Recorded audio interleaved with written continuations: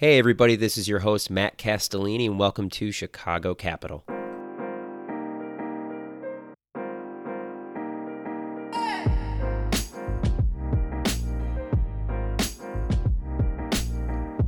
Jackie DeMonte is one of the brightest rising stars investing in the Chicago and Midwest ecosystem. Her interests and passions are as varied as they are fascinating, which is what made this conversation so much fun. She's a VC by day, an engineer by training, and a painter and blogger on the side. Jackie went to U of I for undergrad and studied engineering. While at U of I, she was a Dean's List student, captain of the cheer team, and concentrated her studies on robotics. She started her career at Accenture as a management consultant in the company's enterprise business and technology consulting practice. She then left Accenture for an opportunity to work for an IoT startup, Silver Spring Networks. She worked at Silver Spring while getting her MBA from Chicago Booth. Jackie entered venture capital at Hyde Park Venture Partners and is now a partner at Chicago Ventures. Jackie's one of the brightest minds we have in the Chicago VC community, and she documents her thoughts on her blog Day by J, which is listed in the show notes. I had such a blast chatting with Jackie, and I hope you all enjoy. Jackie, thank you so much for coming on. I really appreciate you taking the time and joining us on Chicago Capital. Well, thanks for having me. I'm excited to be here. First off, my sincerest apologies about the heartbreaking early tournament exit that U of I just had to get that out of the way. I know it's still fresh, but I just feel like something had to be said. Yeah, I mean, U of I sports are like a constant disappointment. They're like the Cubs, like you love them and you want them to do well, but sometimes they just don't. So it's sad. They give you moments of glory like every 15 years, I feel like. Exactly. And it's across all sport. Well, there are actually a lot of U of I sports that do really, really well. Yeah. But the sort of NCAA tournament and bowl game appearances have been lacking. You guys seem poised for success, though. I think Brad Underwood seems like a really good coach. Did you grow up in the Chicagoland area, like a fan of those 2005 legendary teams that everybody still talks about today? Or I guess, did you grow up sort of a fan of U of I? I did not. So it's funny. My whole family, outside of my mom, who went to ISU, all went to U of I. No one was a U of I fan until I think I started cheering there. So we grew up sort of not aware of what was going on. And then I showed up and my parents started, coming to games because I was cheering. And then one of my sisters did track and field, and then one of my sisters cheered. And so that got us all involved in U of I. And there was a while where I was, reading the message boards and knew the coaches' names and things like that. And then, my youngest sister graduated and I stopped paying attention because it didn't directly relate to me. But no, it's fun. It's fun when they come back, and, I love the pride around the city as well. Just in general, Big Ten sports are a fun thing to be involved with. Yeah. Everybody seems to love Big Ten sports here. And then, Notre Dame is just universally hated or loved. There's no in between. Right.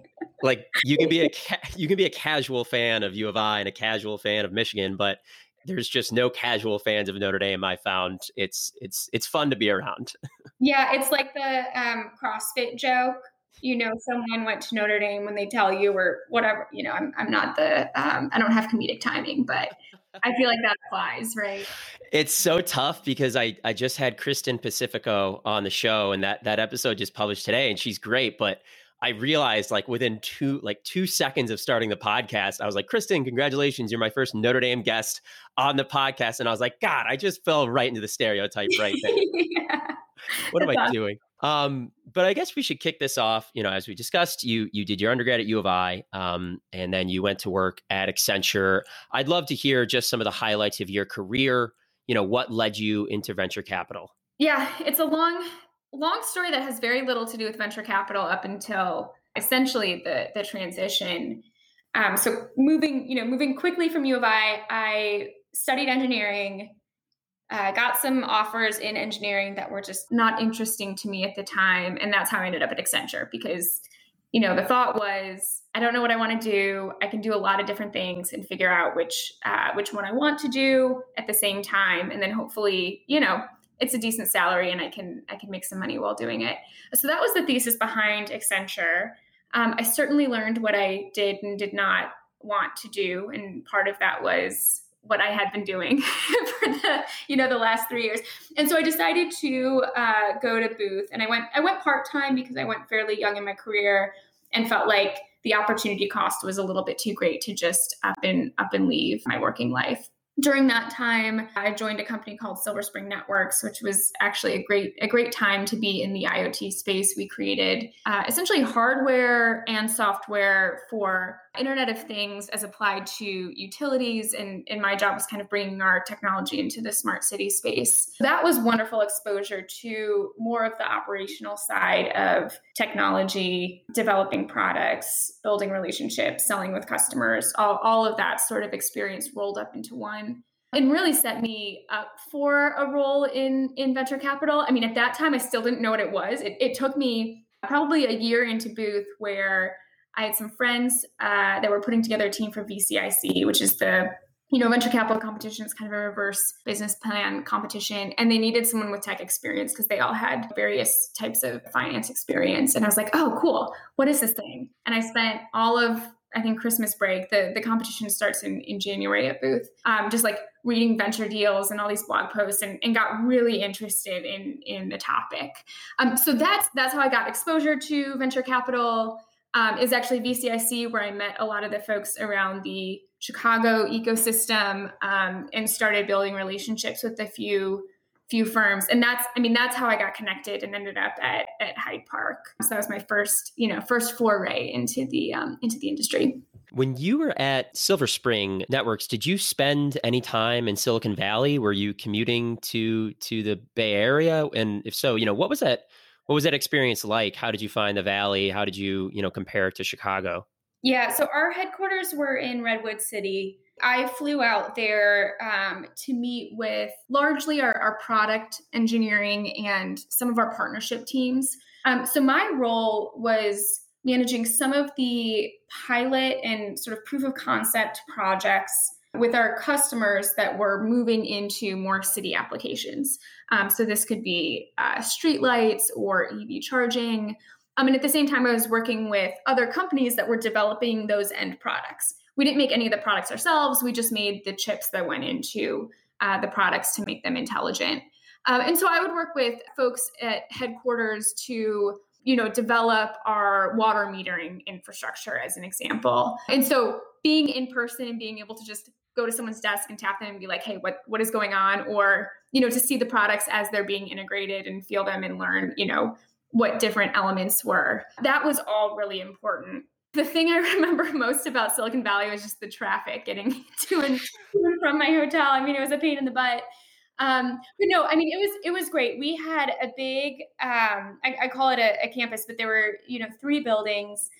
We were renting from Stanford. So it was right on Stanford's, not the campus itself, but right near there. And it was just cool. There was hardware and different equipment, all around, and you could just wander and see what people were working on. And that was really fun. It was fun to get involved in where things were being made.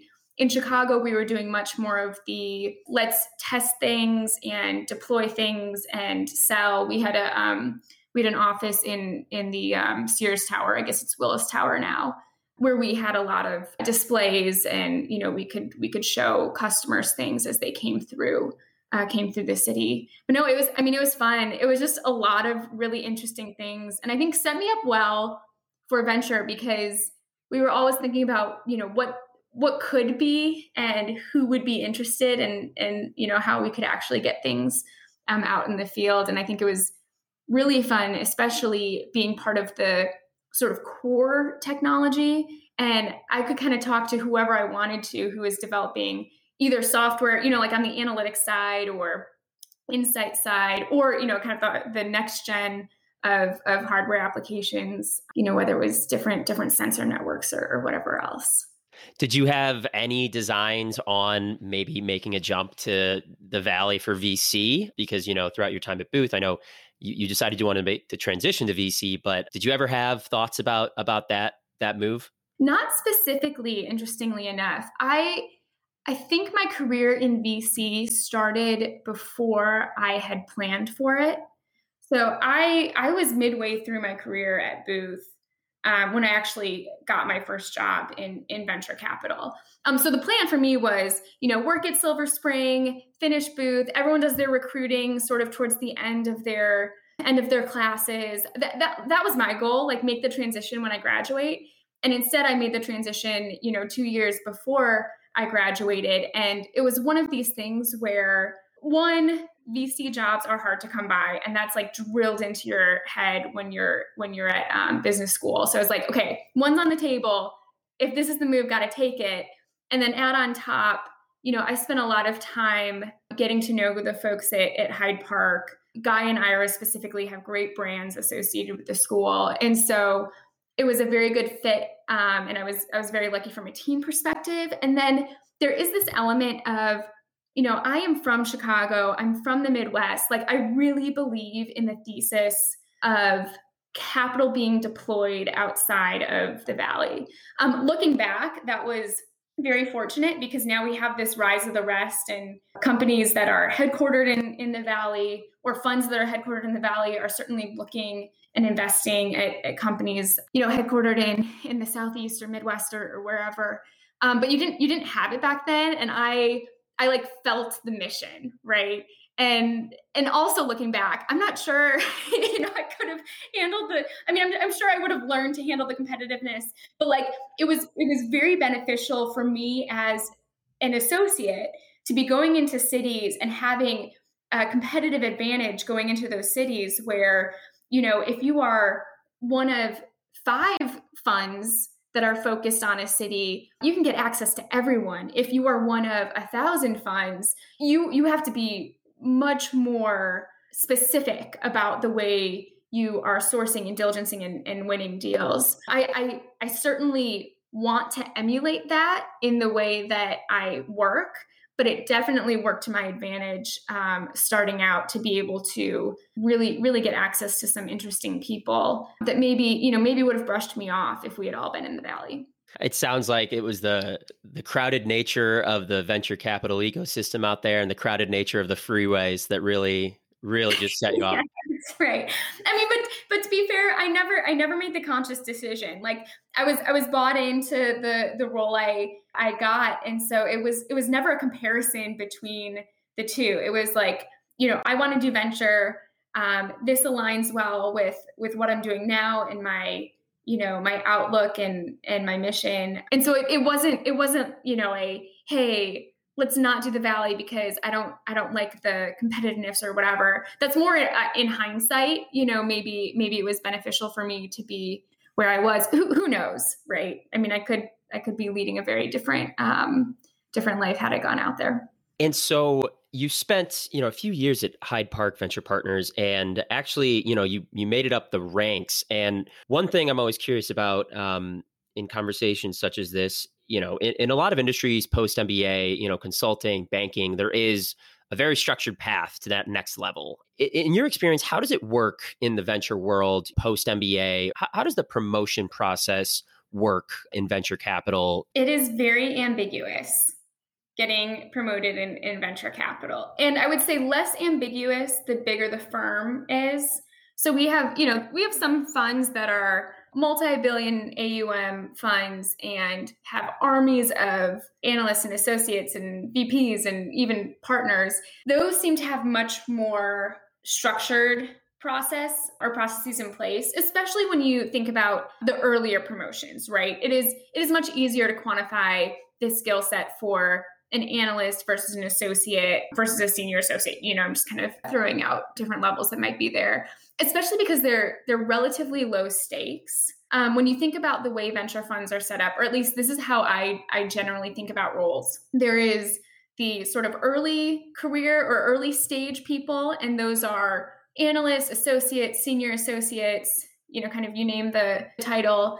those are folks that are trying to get deals through, probably don't have check writing abilities, but certainly getting a lot of exposure and reps in. And those folks, sometimes come and go. I wouldn't say they're necessarily partner track. They might be, but that's one category. That is like a very low key promotion, right? They're very meaningful, but if you don't make it to senior associate 1 year or another, it's not a big deal. Then there's sort of that like mid career, I'll call it like partner in training, and these might be VP, director, principal, whatever. Typically, that signifies that the firm has trust in you. You may or may not have check writing abilities, but you're certainly leading deals or have the expectation to, hopefully that means you're kind of partner in training. The firm is investing in you, you're investing in it. And then there's partner categories. And there are different levels of partners. There are partners, managing directors, you see all of these different managing partner, different titles. And, those are folks that are certainly leading deals, or at least externally, it signals that they are able to. And I would say that the closer you get to the top, the more ambiguous it is in, when does this promotion come? Is this promotion coming? Is there enough room at the top, right? Because it's all set pools of capital. And so once you kind of have a routine going, if you have, let's say, 3 partners and you're cool with 3 partners, what does it take to promote a fourth? And that's when it gets interesting or confusing or whatnot. Everything else is like, okay, can you do diligence? Can you lead a diligence process? Have you done this? So it's more checking the box and moving forward traditionally. And so I've had to, sort of navigate that, but I have focused, or at least tried to focus historically in my career are, what are the skill sets that make me a better investor and make this fund or drive better outcomes for the fund?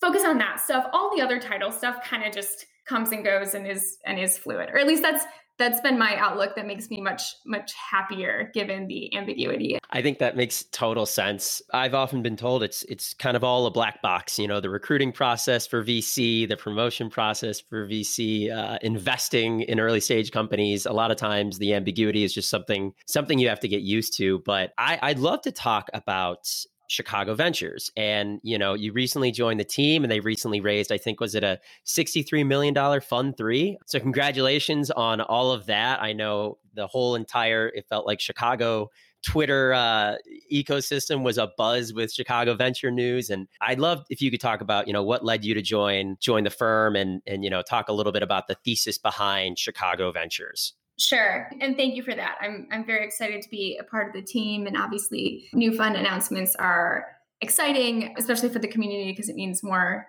capital coming back to invest in startups. So starting with how I joined CV, there were two driving forces, if I had to boil it down. One was people, and it started with my peers, Peter and Lindsay, who have been sort of my best friends in venture and obviously developed personal relationships as well, basically since the beginning. I mean, I probably met Peter and Lindsay within my first month of starting in venture and just kept a consistent relationship from there. So really wanting to work with those folks, and then obviously the rest of the team that I got to know over time was a great opportunity for me. I mean, how often can you just have both things work out, that you're working with, sort of your best friends?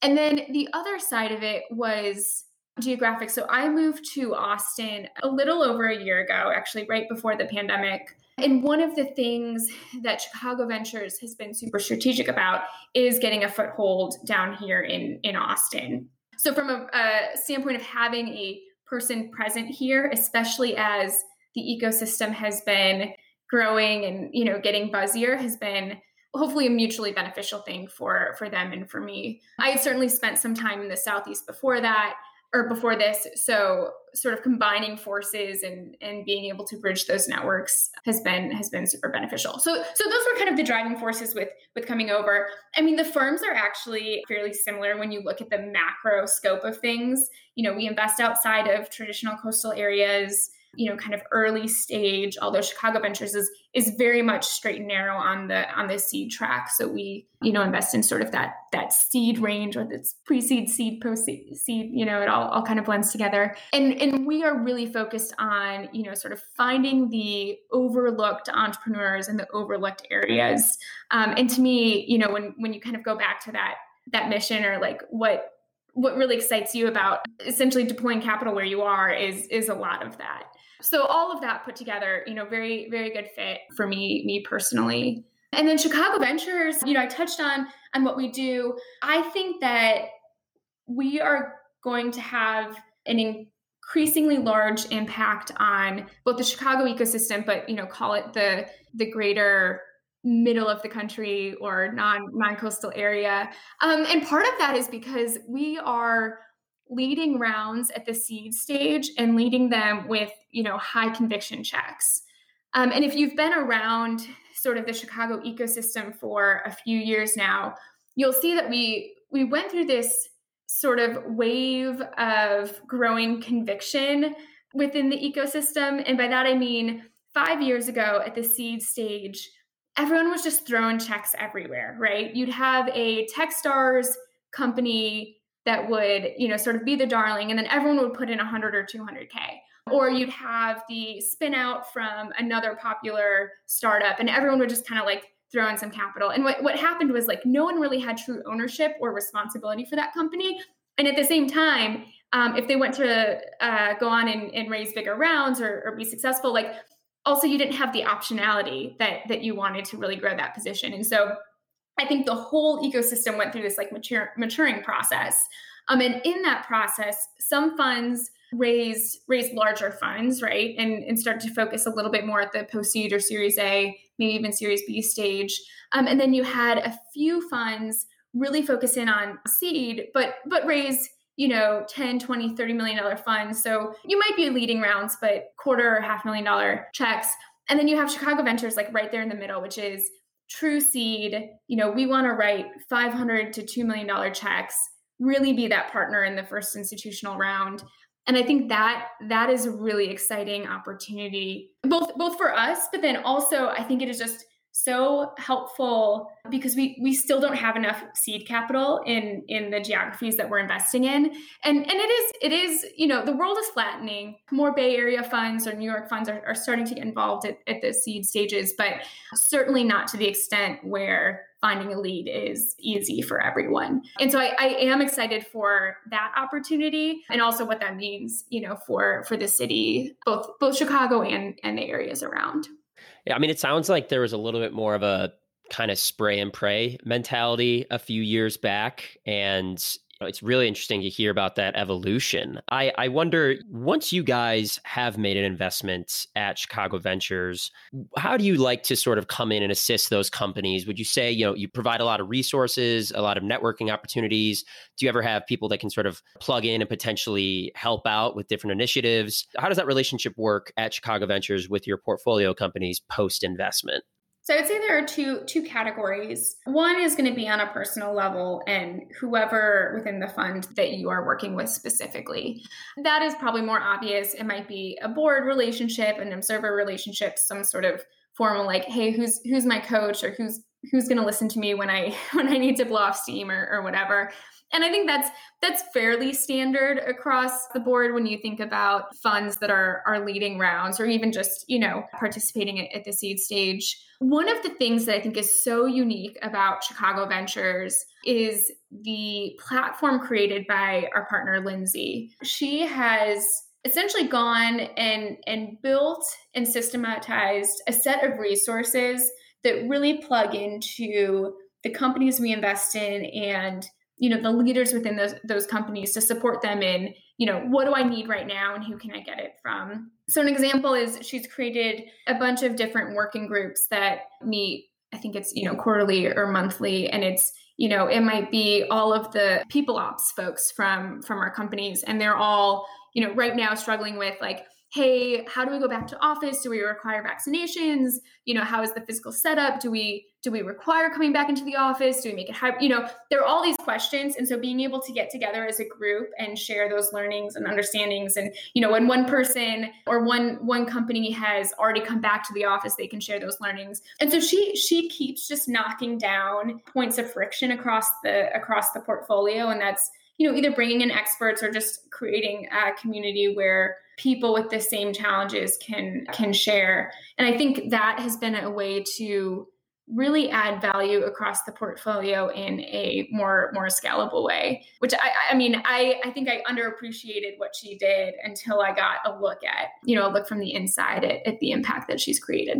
You guys are clearly very focused on the seed stage, and that's an area where it's been an interesting 12 months. And, I think you have a great blog piece about this recently. Day by Jay, by the way, huge fan, going to post it in the show notes. Absolutely love it. It's really, really great work, I think. And it's so helpful, I think, just to get a broader sort of overview of the VC landscape and certain markets that you hone in on. But I think you had a really good piece recently about the state of seed stage investing. Could you talk a little bit about, so listeners have an idea, how the environment of the seed stage, how that kind of differed versus the rest of the VC investing ecosystem, some of the challenges that it saw, and where you think the seed stage is poised as we, enter 2021 and as we come out of COVID? Sure. So historically, we have said that seed investing is a local game.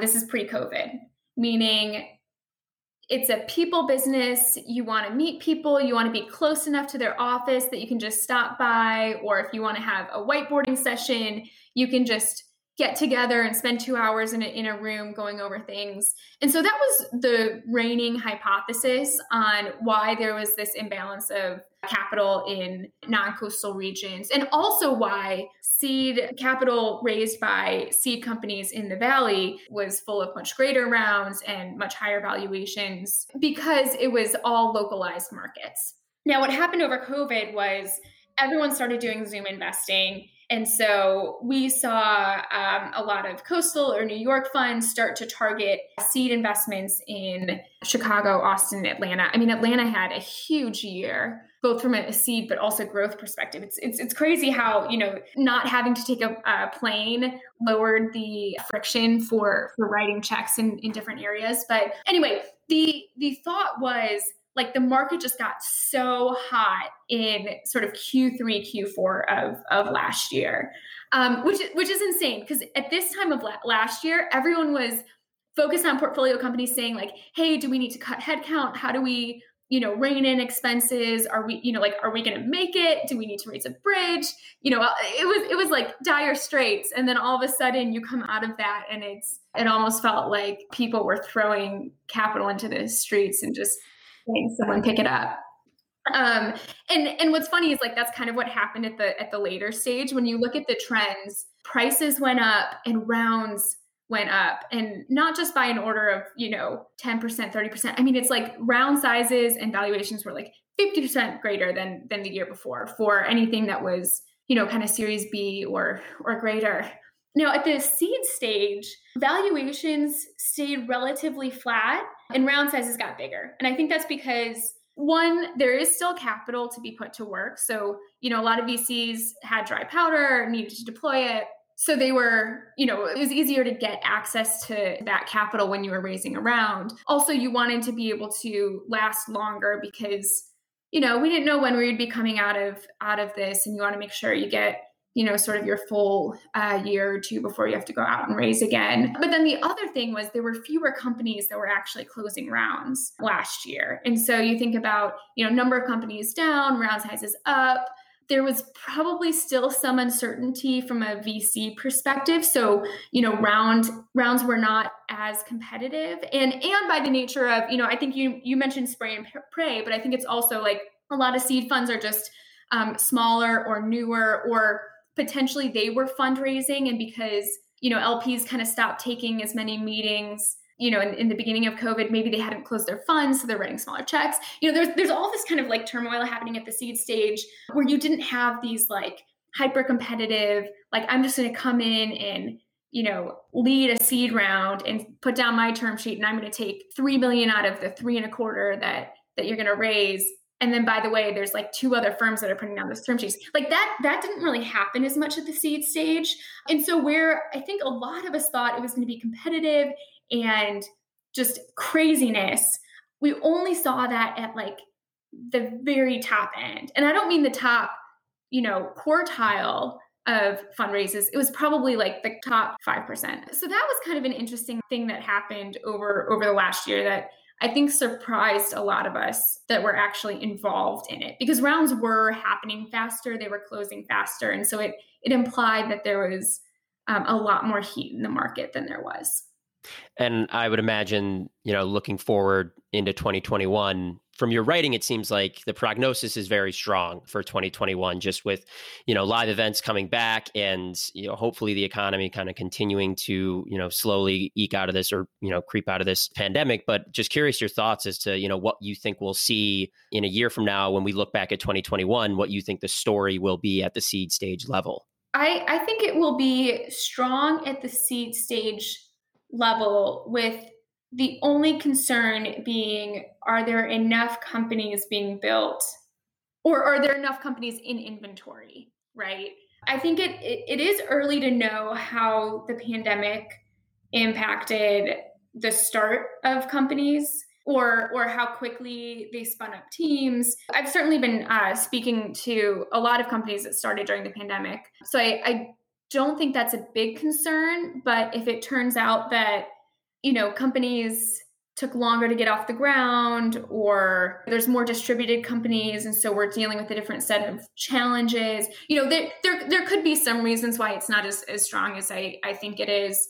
I think where the bigger issue is kind of in the next 1 to 3 years is going to be this Series B, maybe Series A crunch. So how I talked about earlier, at every stage except for seed, prices went way up. It was a very frothy market.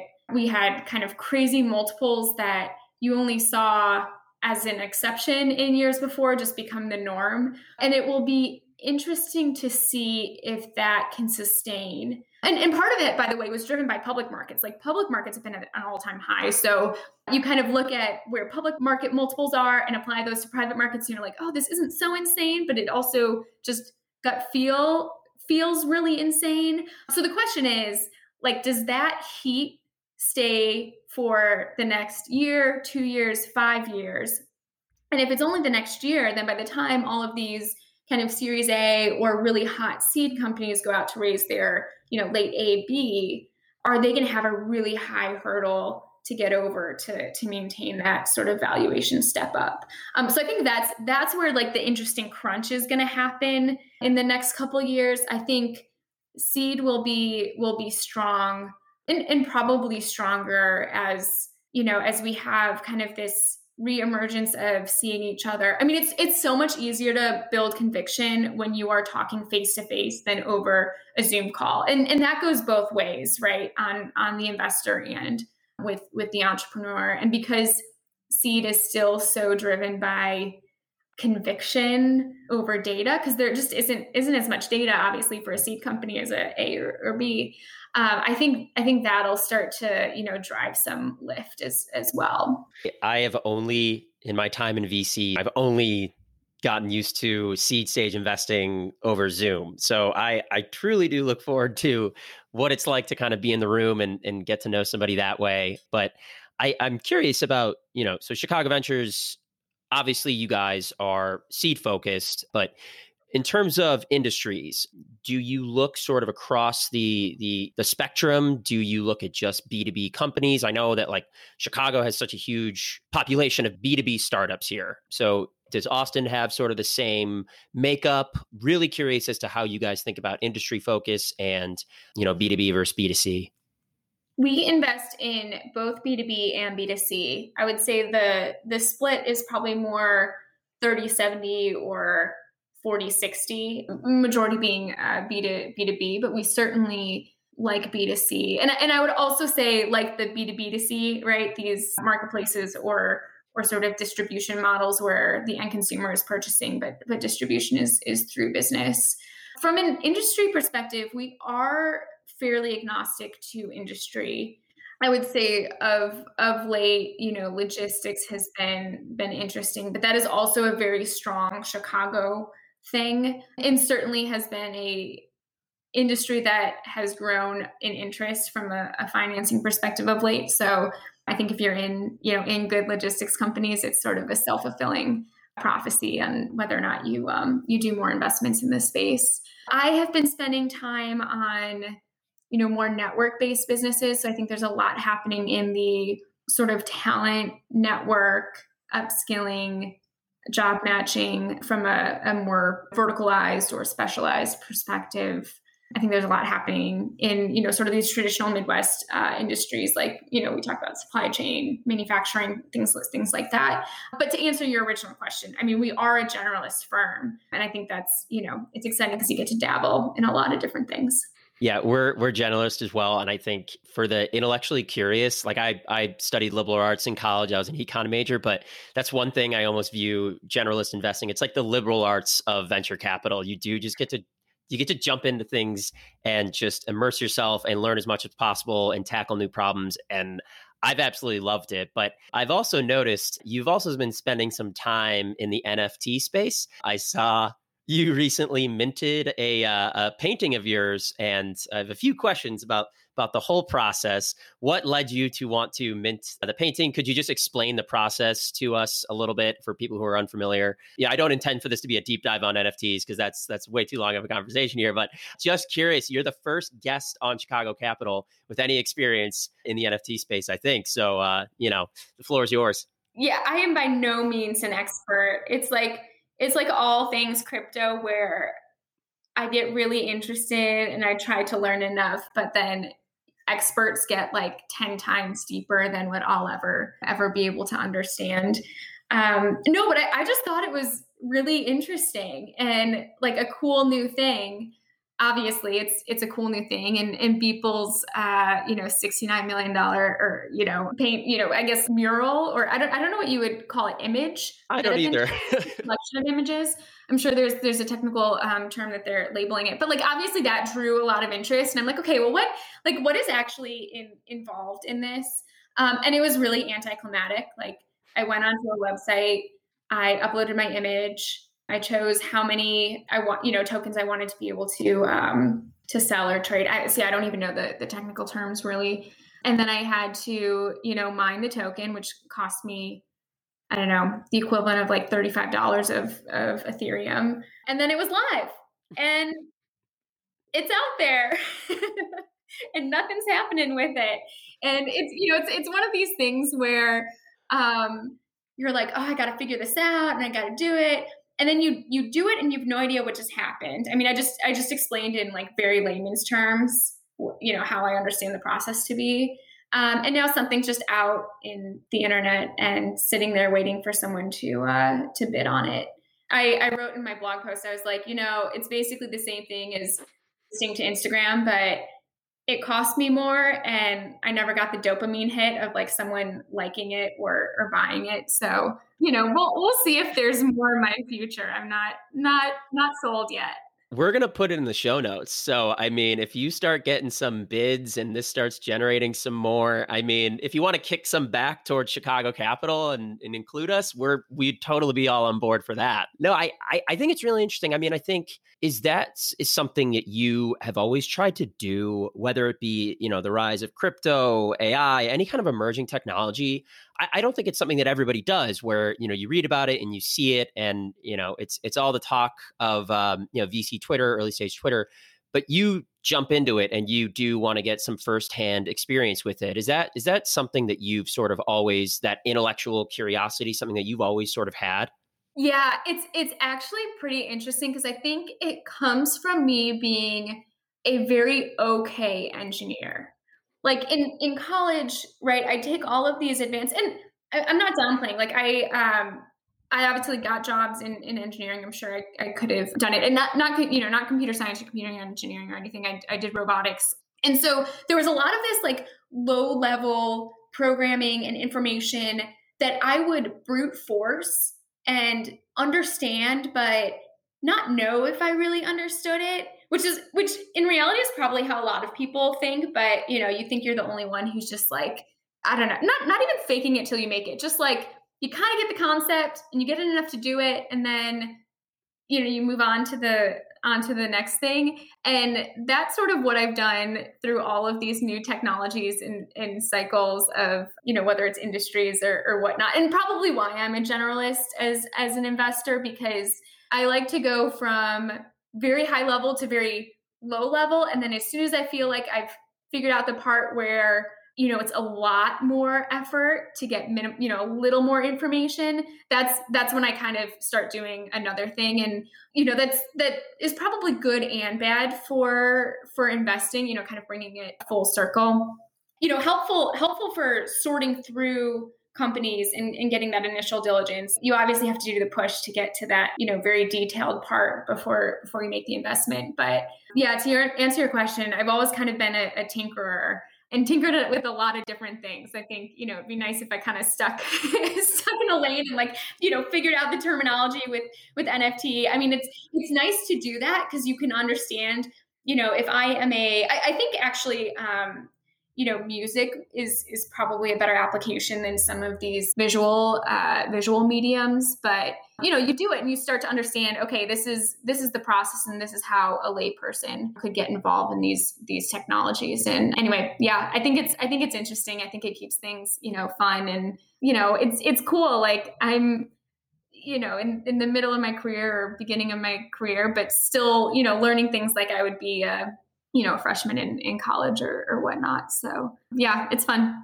I mean, you did mint a painting in particular. So I'm curious, I know from everything I've read, from everyone I've talked to, venture capital investing requires a lot of patience, a lot of sort of methodical ambiguity, a lot of spending time over years working on something.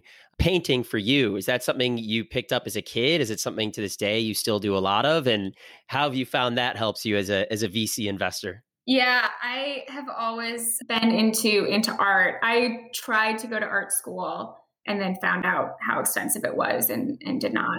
But that's really where it comes from, is it's like it's my release, or at least it helps me, use a different part of my brain so that I'm not always, always stressed out about, trying to apply frameworks or source or, whatever, you name it. And I do think it is helpful both from a mental health perspective, but also, you get to notice things. Art is all about seeing and perceiving. You take any art class and they tell you should spend so much more time looking at the subject than, at the piece of paper in front of you. And I'm looking as if I have my bookshelf next to me. I don't. But there are a lot of books about, visual interpretation and noticing things and being able to take nuance and interpret both what that means, but how, you kind of recreate it. And I think that's a very helpful skill set to have. I think, it even translates into, how do you read people's body language? How do you notice the way people speak to each other? All of it is building on the same, noticing and understanding skill sets. And I think, it might feel like a big leap to make, but if you are used to observing the world, you can apply that to many different avenues. There's a level of creativity involved there, and it is called creative capital for a reason. But I am curious, with our remaining time, I'd love to touch on Chicago. We briefly talked about it a little bit, but you spent the first part of your career effectively immersed in the Chicago ecosystem, especially the startup community here. I'd love to hear your take on how the startup community has evolved, where it is now, your prognosis for its growth in the future. Yeah, the startup community in Chicago has certainly matured over the period of time that I've been involved. And if you talk to anyone who's been around the ecosystem longer than me, I think they would say the same thing. I think one of the strengths of Chicago is that it is such a diverse economy and ecosystem. There is finance, logistics, healthcare, insurance. I mean, you name any category of the GDP, it's like there is a presence there, and probably a handful of Fortune 500s that are serving that sector. And I think because of that, it makes it a really interesting place to build a company, right? There is no shortage of problems to be solved and people who are noticing those problems, or people to just call and reference, hey, is this a problem that you have? And so I think Chicago will always be strong if it can tap into that network. Now, where I think there is the other side of the coin on that element is it's hard for tech to really break out and have a place at the table, right? Our tech sector is still learning and growing and maturing. And so when you think about even the biggest tech companies in Chicago, they're still small compared to, I don't know, a United or a McDonald's or, whatever. I could run down the list. And so what we really need to do is like carve out area and be competitive culturally with all of these other large companies and industries. And I think if we can do that, leverage the strength, but then, really involve these corporates and industries in our startup ecosystem and really help show the light of, entrepreneurship, because I think, part of that is still growing, right? The hunger for starting things. I think if we can do those two things, there's like no stopping this city just because of the natural benefits. And then, you kind of talk on top of all of that, there's like low cost of living, but great culture in this city.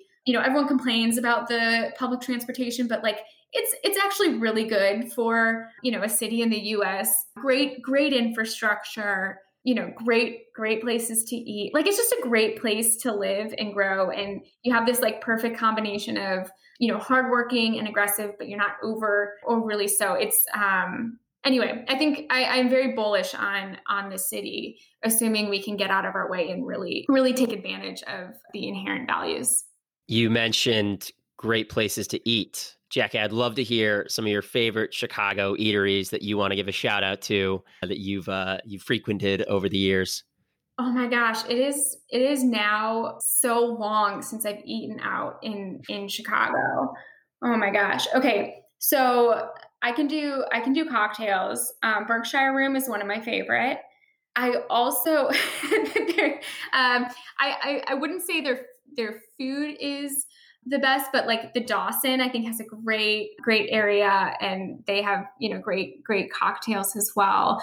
And then anything on Randolph Street, like I'll eat anywhere. There used to be this like hamburger place kind of like tucked in that went out of business, but that was my can't remember what it's called anymore. That was like my favorite restaurant. And then, I'm sure it turned over. But literally drop me off anywhere there. Oh, and Momotaro. I would say that's probably that's like food wise. Love that spot. Yeah. Before we sign off, you put out great content, and I think it's really helpful for anyone who's looking to learn more about VC, get a better pulse of the market, what's going on. You put out a great piece on fragmentation that we didn't get to touch upon, but I really love that piece. But any VC resources, thought leaders that you yourself like to follow, who do you think is sort of the best, putting out the best content out there these days?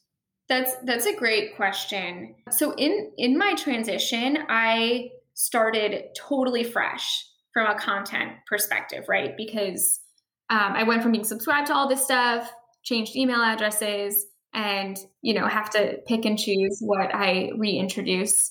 There are obviously a few news publications that everyone reads. I have become really interested in The Profile, which is not VC specifically, but it is a newsletter that goes deep into different people and their stories, their learnings, their frameworks. And that is something that I have been really interested in, is just developing other frameworks and getting introduced to how other people find value in companies' work, other people, you name it. And I think that one is very interesting. That's great. No one's recommended that one yet. So that's perfect. Well, Jackie, thank you so much for joining us. This was amazing. I cannot wait to have you on again. If people want to follow you and find you on Twitter or find your writings, where can they go? I'm on Twitter at JayDeMonte, Jay Demonte. And then I blog at Day by Jay, which will be linked to from my Twitter profile. So thank you so much for having me on that.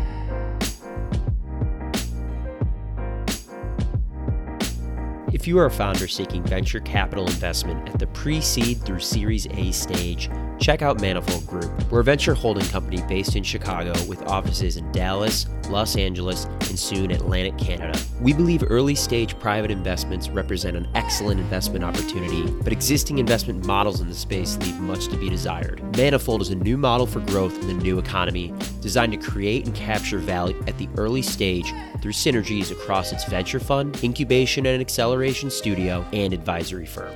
Learn more about Manifold at www.manifold.group. And please tune in for the next Chicago Capital episode.